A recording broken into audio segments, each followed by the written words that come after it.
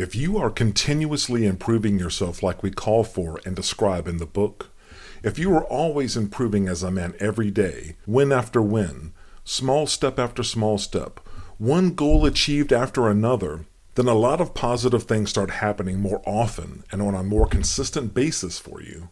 Better relationships at work, and in business, and in your personal life, and of course with women. Interviews start going your way. Job promotions start happening more often. You are closing more sales. You're getting more customers and clients. There is more prosperity and success all around. That's all great, right?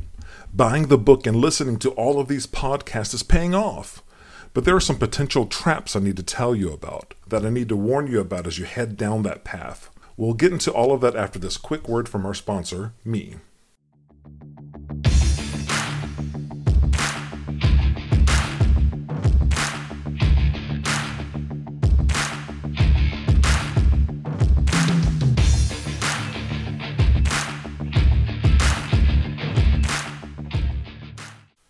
Hi everyone, welcome to the Gentleman's Guide to Flirting.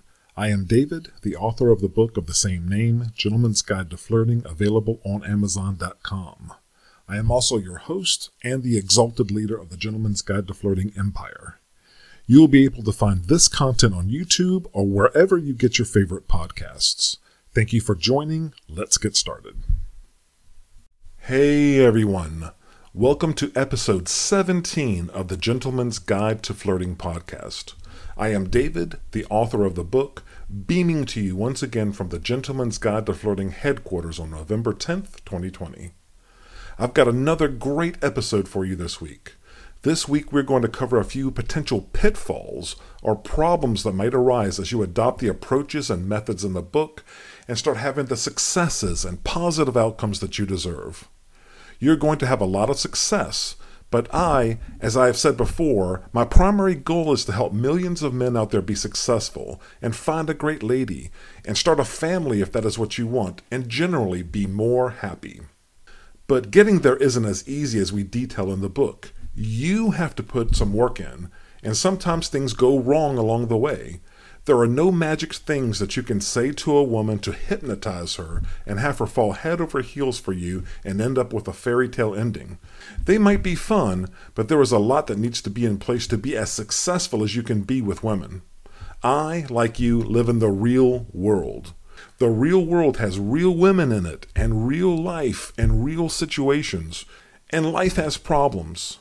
Now, what I want to cover here is, when you are doing everything right, aligned with the principles and methods in the book, there are still some possible pitfalls.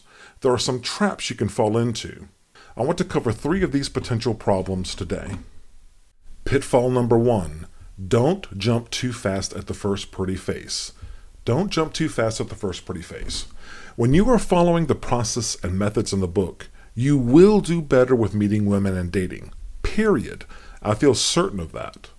But like I've said before, it isn't easy. But my process works in the real world with all types of modern women. That sounds great, right? If you have been single for a while, or lonely, or wanted to jump into a relationship, please slow down, breathe, think. Be sure someone is right for you and worthy of your investment of time and energy. If you have gone a long time without a girlfriend, then you start to see your new process from the book working. Then you see this gorgeous woman show up on that first date. You might want to jump straight to warp speed without following my full advice. My full advice says, from part 1 of the book, to get yourself together and figure out what you want and need to be happy. You aren't allowed to put, she has a pretty face and a great body in that list for very specific reasons, and this is it. A lot of guys fall for that first pretty face, but end up in nightmare situations because they didn't take the time to assess whether she really was a match. Can you live with her? Can you accept how she thinks and acts and behaves for years or decades? There's a lot to take into consideration and a lot of ways things can go wrong. And a common first mistake is to go with the first pretty face that smiles back at you and says yes. The takeaway here is please heed, or at least thoughtfully consider, everything that we cover in part 1 of the book. You have to get yourself together in terms of mindset and your life goals and your mental preparation. You have to thoughtfully define what will truly make you happy, what you need to be happy. A beautiful woman that you end up hating as a person is a trap millions of men have fallen into. Do not let that be you. Do not.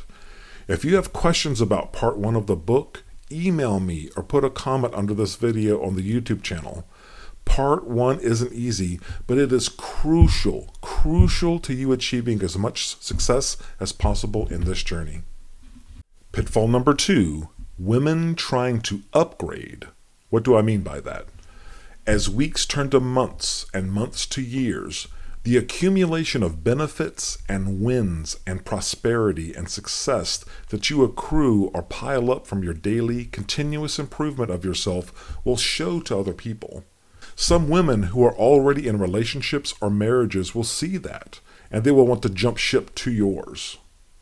One of the 10 rules in the book is that we don't approach married or otherwise attached women.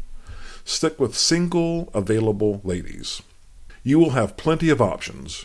You don't want to find yourself in a messy, dramatic, or confrontational situation because a lady wants to hitch herself to your wagon because she wants to improve her own situation.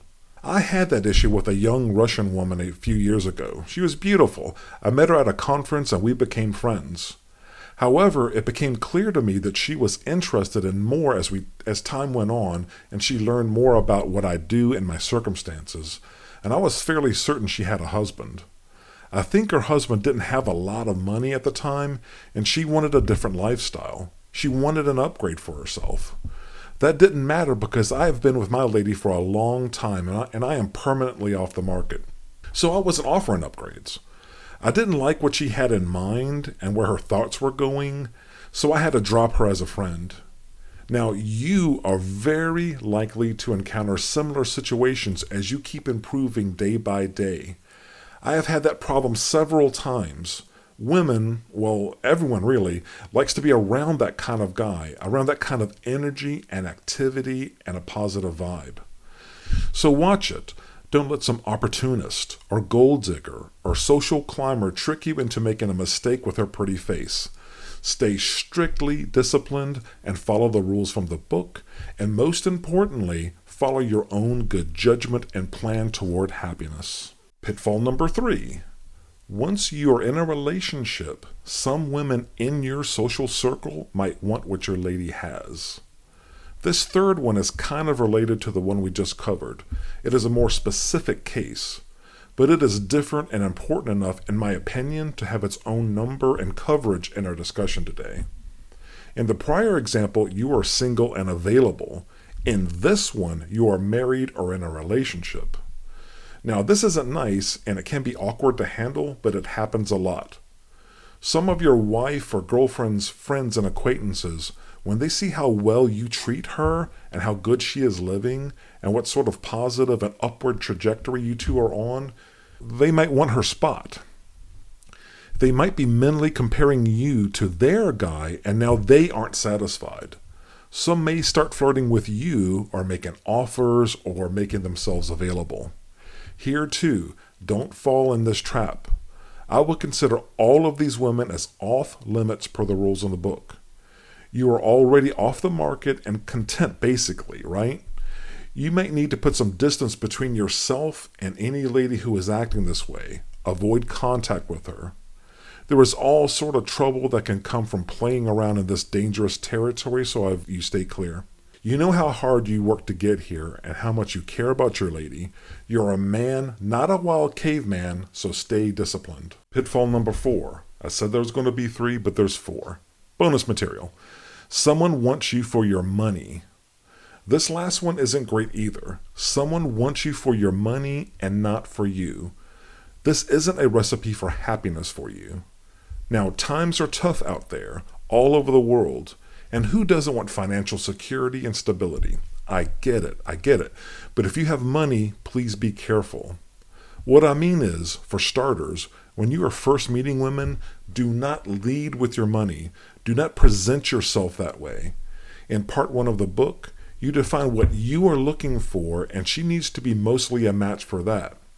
That process, meaning first clearly deciding what you really want or desire, and then actively matching candidate women against that list of criteria, greatly increases your chances of happiness if you want to get married or be in a long-term relationship. Nobody gets to set terms that you must have money and you and your needs and well-being don't matter. Only hers and her access to your money and the lifestyle that you offer. Hell no. But unfortunately, that is the source of the misery in a lot of relationships in the world right now.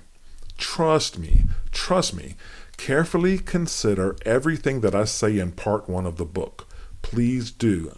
In particular, do not lose sight of your priorities. Your happiness is vital, crucial, essential, as is your progress towards your goals. Again, that might sound selfish, but not the way we do it.